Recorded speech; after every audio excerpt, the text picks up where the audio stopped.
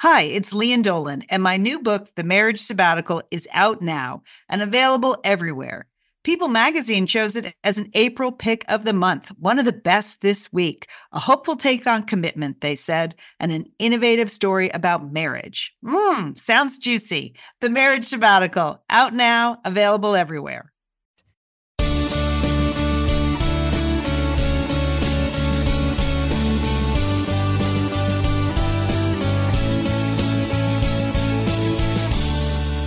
You are listening to Satellite Sisters. This is our weekly recap show of Downton Abbey. We call it Downton Gabby, and we are happy to be here with you today because, honestly, something finally happened in this final season, Julie. Things got underway, didn't they? It was a very exciting episode, Leanne. I loved it. I mean, and with a thrilling ending. Yeah. Yes. So we are going to get to all that and more. I'm Leanne Dolan in Pasadena, California. My big sister, Julie Dolan, is in Dallas, Texas. We're two of the 5 Satellite Sisters. If you are new to our Satellite Sister Downton Abbey recap, welcome. We've been doing Downton Abbey for a couple of seasons. We also recap Madam Secretary and Outlander and Poldark. But then we have a regular old podcast twice a week with lots of news, information, and laughs. So for more information on Satellite Sisters, please go to satellitesisters.com. But today, this podcast, all Downton Abbey. And Julie, first of all, I have to start off with a correction. Because last week on Downton Gabby, I made a comment that, the pig farmer and his crazy wife, well, they deserve to be crazy because this was the pig farmer that Edith had made out with in like 1915, which honestly I think it was. And got a lovely reply from longtime Satellite Sister listener Sue, who said, Leanne, wrong pig farmer. This was Mr. Drew, and that pig farmer was Mr. Drake. Or maybe it's the opposite way around. No, I think the current pig farmer was Mr. Drew. Right. The former pig farmer that taught Edith how to drive and then made out with her while he was married was Mr. Drake. And so thank you, Sue. I appreciate that. Sue, the Great War, I just don't remember many things before the Great War. Do you, Jewel? It really took a lot out of you, Leanne. It did. I was going to say, it's a pigsty. It's dark. It's muddy. It's hard to exactly tell. So I think what Lady Mary would say is pretty much don't all pig farmers look alike? But that's not our attitude here at Downton Gabby, Sue. So thank you, Sue, for that, and everyone else who wrote in to say, Leanne, wrong pig farmer. But then Sue also really wanted us to tone down our rhetoric about Lady Cora, who we, for several seasons now have been wondering what's caused the stupor that she's fallen into. I mean, of course, there was the grief from Sybil's death, but then she just really couldn't rally, like literally couldn't get out of bed for many, many episodes. Mm-hmm. And Sue said, she really does make good decisions, and she really does have helpful suggestions. So, Sue, when I watched this episode, I watched with an open mind about Lady Cora.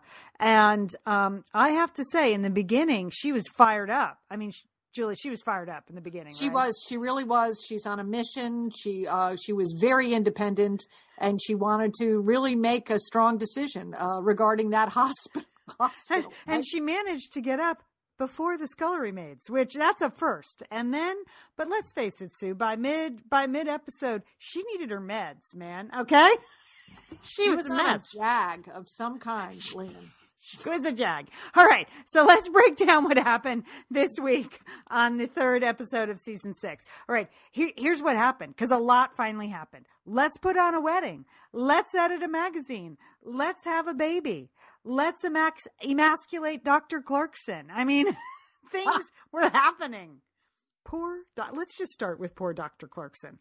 All right. We're not that interested in the hospital storyline, and it seems to be getting increasingly snipey, like almost unpleasant. Yeah. I mean, now they don't even want to meet in the same room. They cannot even be civil with each other. So they certainly don't want to take tea together. They don't want to dine together. And it does seem like a battle of the wills.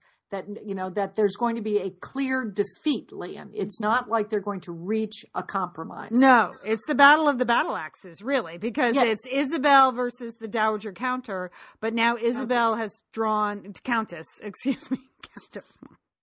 Whew. I've been working on remodeling my kitchen. Can you tell? The Dowager Countess. So it's Isabel on one side with Cora and whoever that other lord is. What's his Her name? husband. I don't know. Just I forget. But he's there. He just seems shocked by his wife's responses to everything. And then on the other side is the Dowager Countess and old school Dr. Clarkson. And this week, let's face it, Isabel just took it to the jugular with him. Just totally stripped him of his masculinity, frankly, with a few of her comments on how old school he is. So I was shocked, Lian, because as you recall, Dr. Clarkson and Isabel shared this passion for healthcare and maybe a passion for other things. Yeah. Seasons. And that they were kindred spirits, and they worked side by side. And she just took them down. She is burning bridges, and that's you're right. That's what she is leaving him in the dust. She's setting her sights on much higher and loftier goals, and she's going to step on people. Dr. Clarkson is going down. I did not think he deserved it either. I think he served that community well. He's not always the most forward thinking, and he pretty much killed Sybil. But other than that, I think that's right. Yeah, he did kill Sybil. Yeah. My favorite character.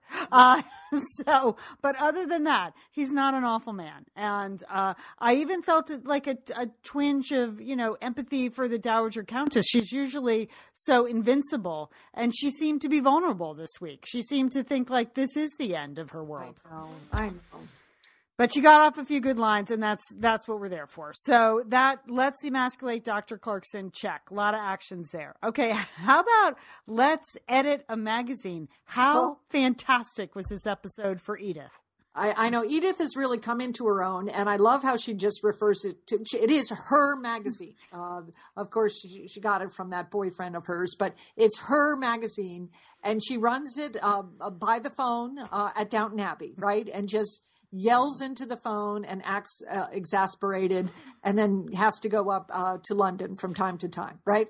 And this week she had to go up to London because she was once again at odds with her, bumbling idiot editor who hates women. And so she finally did the deed, which she should have done last week, but she did it this week. She fired his ass, Julie. Lian, this is Downton Abbey. But she did it. I liked it, man. Come on, Edith in the blue dress. I've been waiting for this moment for her to assert herself, since 1912, since this whole thing started. So, but she had to put the magazine out. And here's the ticking clock. Oh my gosh, they need to get it to the printers by 4 a.m. But lo and behold, earlier in the day, she had run into Bertie. I love that. I love when British people are named Bertie. Bertie's good looking. He seems like a reasonable character. Yeah. And they were going to meet for drinks. Okay. Yes. Yeah. But she's got to do the paper and she magazine. And apparently she just knows how to lay out a magazine, which surprised me. Yeah, she can do it. Right. She can do it. It's just like a big Pinterest board, Julie. Anyone can do it. And so she goes to tell Bertie that she can't have a drink. And Bertie is all in, right? He's with her. He just rolls up his sleeves and he, comes and they work side by side, Lian. Guess what? They're sharing their passion to get this mission accomplished, as well as the secretary. She's working hard too. Yeah, she'll be promoted. I'm pretty sure next week she'll be the sexy single girl editor. But it's okay because Bertie and Edith and the secretary, they're eating sandwiches, they're drinking coffee, like coffee, more coffee at 4 a.m. This did surprise me. There was one thing I jotted down in my notes that at 3:40 a.m. Edith asks for more coffee from the secretary. Okay, who's been up all night putting together this magazine, and she shows up with the coffee, and it's in the china demi-tasse cups, perfectly served. That secretary did quite a good job there. I know. And they all still look beautiful in their beautiful clothes and their hair's all done. And they're still shockingly wearing shoes with heels. I don't know. I couldn't have done that. But it was a fantastically exciting experience to watch Edith and Bertie and the secretary and the whole team put together that magazine. And then the best moment was when she went back to Downton to recount it all. Yes. Mary's face. Mary was a sourpuss, Lian. Oh, she was jelly. Yeah, she was quite the sourpuss. Yes, she was. She did not want to look at that magazine, and Lord Grantham was so proud of Edith and the work that she had done. And this is good. I mean, Edith has been moping and around for, season after season. Season after season. And she almost married that horrendously old man. And at least she didn't do that.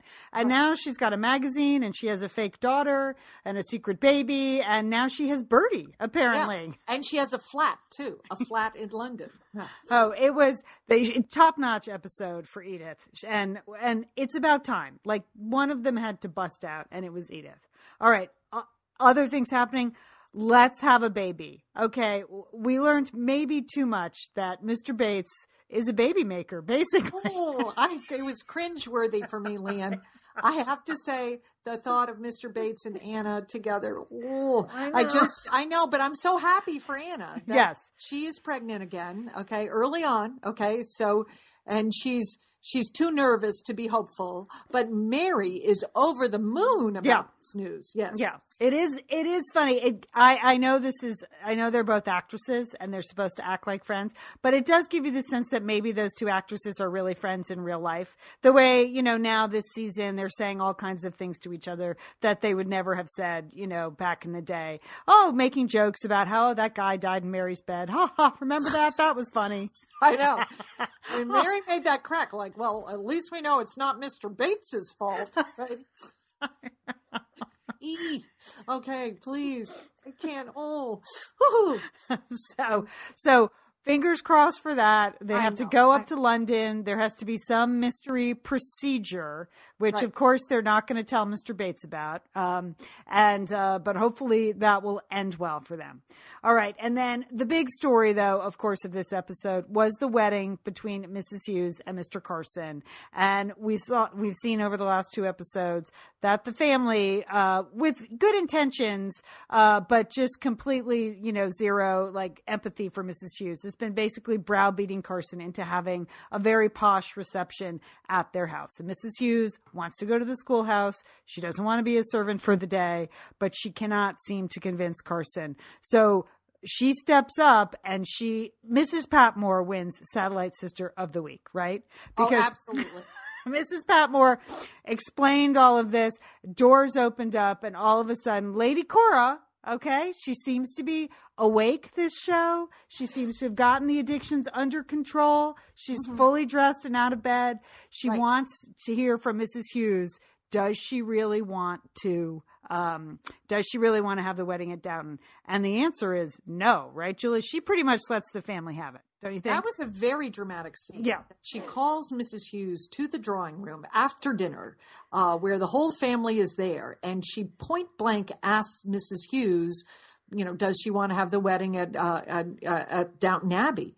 And Mrs. Hughes tells her. That was the other thing, that Mrs. Hughes had enough backbone and courage and just sort of sense of self that she felt that she needed to share that. And Mary left Mary gobsmacked, right? No doubt. And Lord Grantham, I think he was very confused by it all. So it was quite a scene. Yeah, and there were some words exchanged back and forth between Mary and her mother about who was more of a snob. And I think it's obvious Mary is. But yes. I don't think you can out-snob Mary. No. But we know so many brides, right, that have just their wedding gets out of control. It blows up. And next thing you know, you're getting married in the Great Hall at Downton Abbey. Right. And that's not what you wanted, right? And you're just standing around eating posh little hors d'oeuvres. And that's not what she wanted. She wanted a great big old wedding breakfast. And that looked fantastic, didn't it?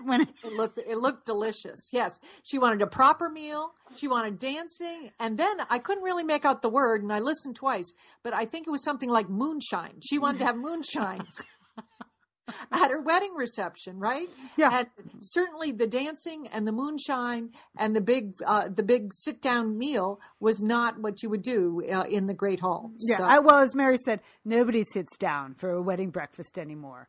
And Mrs. Hughes said, well, many people still do. Again. Two worlds there, two separate worlds. Yeah. So, but the best subplot of the night was so the say yes to the dress subplot, because Mrs. Hughes has picked out now a horrific day dress that was drabber than drab. So I mean, and she's been looking so poorly in the first two episodes. She's been so pale with the stress of planning this wedding and trying to decide where to have it. And there she just wants to wear that, that old brown dress that Mary says she'll throw in a brooch to spice it up. But that's not going to do anything like it. I thought maybe if Mary did only a brooch. I was like, nice work, Mary. You didn't give any of those beautiful necklaces. Yeah, a fur collar or something. No, or some of your dangling earrings. Just a brooch. Okay. So, but enter Satellite Sister of the Week, Mrs. Patmore. First she straightens things up with Lady Cora about the wedding, and now she has a catalog. She has a dress catalog, and she said there were lovely dresses, and of course Mrs. Hughes is like, I know what a catalog is. That was good. You can order your dress on the internet, Leanne. So, but Mrs. Patmore just goes ahead and orders her a dress. But when it arrives, it's a disappointment, as things are in catalog shopping. This may be the first documented case in 1925 of how disappointing things are when they arrive at your house versus what they look like in the catalog. Rachel? Yes. So it's not new, ladies. It's not new. So it's a dull dress. And so a plan is hatched that, maybe Mummy can loan her an evening coat. Wouldn't that be nice? That's what Lady Mary offers, because she's too tall and she's too skinny and she's too this and she's too that. But, her mother has a lot of clothes. So, that all sounds lovely. And then, boom, Lady Cora comes back. And because she's actually had to leave the house, converse with other people, and possibly make a decision, she has a splitting headache, doesn't she, Jill? Yes, she does. She did more in that one day than she's done in several seasons. And it took its toll. She couldn't even sit down and have a cup of tea or put out a full sentence. She had to go, and Mary didn't have any time. She was in a rage, Leanne. Yeah. She came in. She was in a rage. It was ghastly. It was a ghastly day. It was ghastly because people were speaking, to each other, and she was in the room. So she went marching upstairs to her bedroom, and there she kind of catches Mrs. Hughes, Anna, and Mrs. Patmore going through her evening coats, and she just tears them down, doesn't she? Oh, I mean, that was such a scene when she opened the door. I believe Sheila got caught once while trying on our mom's clothes, right? I think we had a scene like that at our house in Connecticut at one point. There was not one nice moments. There was nothing warm or friendly. It was just a clear scene of class distinction and what are you doing? And these three women who've worked for her for 30 years, we find out Mrs. Hughes has been there. They were not afforded 1 second of empathy, were they? By Lady Cora. They had to slink out of the room. They were caught. They were made to feel guilty. I mean, they were bewildered. I mean, it was a terrible scene because they had received permission from Mary to go try on coats, and they were up there, just trying to, have a little bridal time. Say yes to the dress. Yeah. Yes. They were just having a little bit of fun there, as Mrs. Hughes deserved. And right. Lady Cora, off her meds, she couldn't handle it. No, she couldn't. But in the end, she turns it around. Mary talks to her, explains what happened, explains her offer, and Lady Cora does come downstairs, humbles herself, and gives Mrs. Hughes a spectacular velvet evening coat to really punch up the dress. Really. The coat was beautiful, and the gesture was beautiful, because that really took a lot, because Lady Cora did not have to do that, or and to go downstairs, belittle herself, apologize. That was a lot, Land. So, yeah. That was a nice moment, but Mrs. Hughes deserved it after 30 years of service, for goodness sakes. So at the end, we see the wedding is happening. It's in the schoolhouse. The wedding breakfast is beautiful. We have a great scene in the church when they're saying their vows, and everybody. Did you see those bouquets? I counted 6 of those giant bouquets of flowers. They were spectacular. And the family was in the front row. They all looked beautiful. All the clothes on the women in that particular case looked beautiful. There was a very, Carson gives his wedding vow. It's very charming. And then at the reception, he starts in with a wonderful toast for Mrs. Hughes. It's emotional.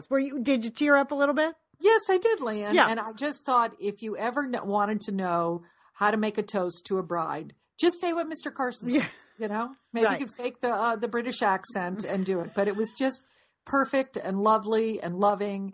And it was beautiful because you do like them and you wanted them to get together. But did you notice how radiant she was? All of a sudden, yes.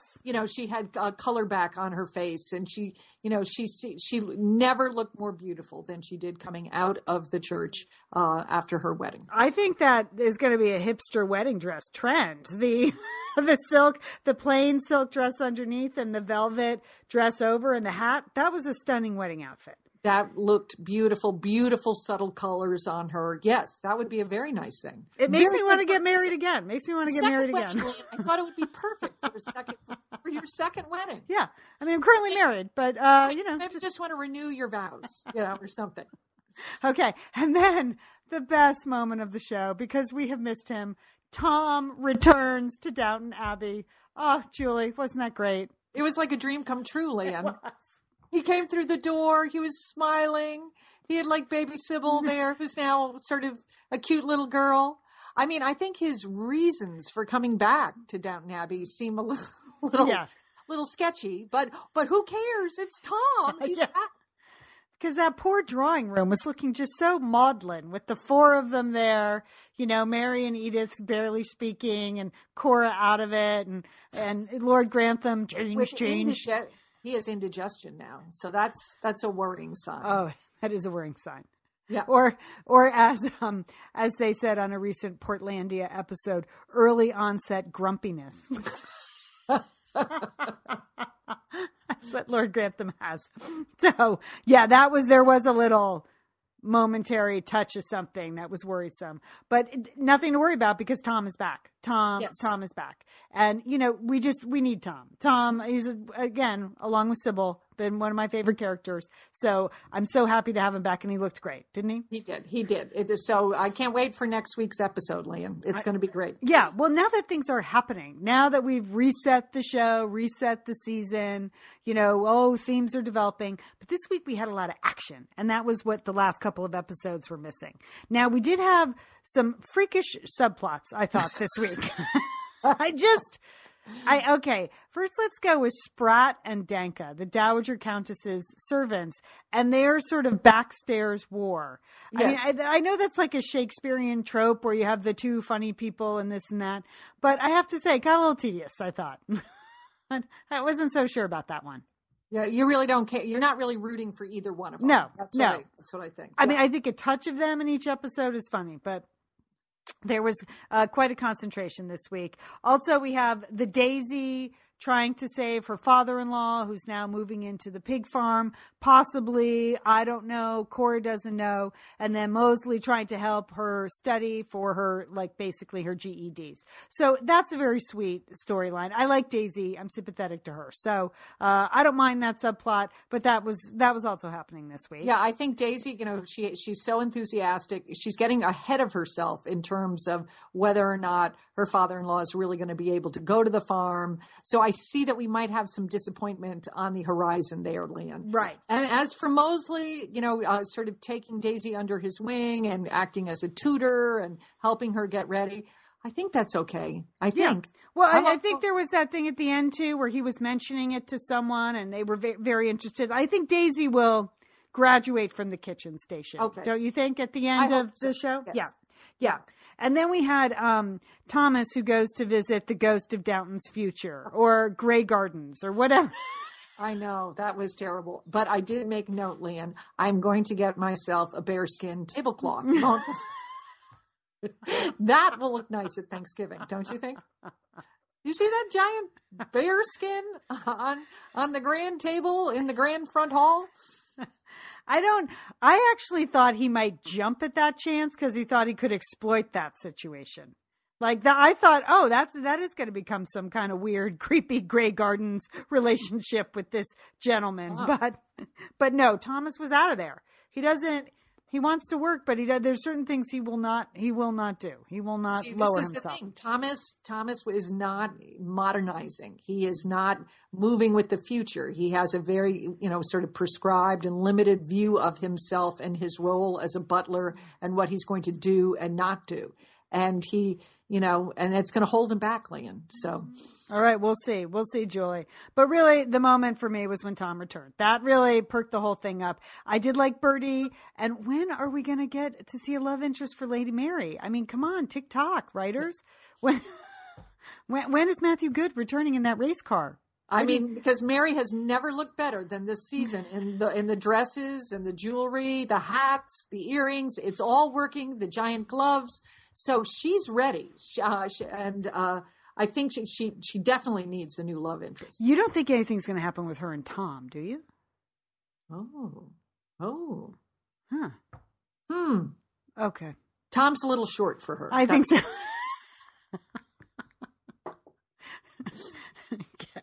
Okay.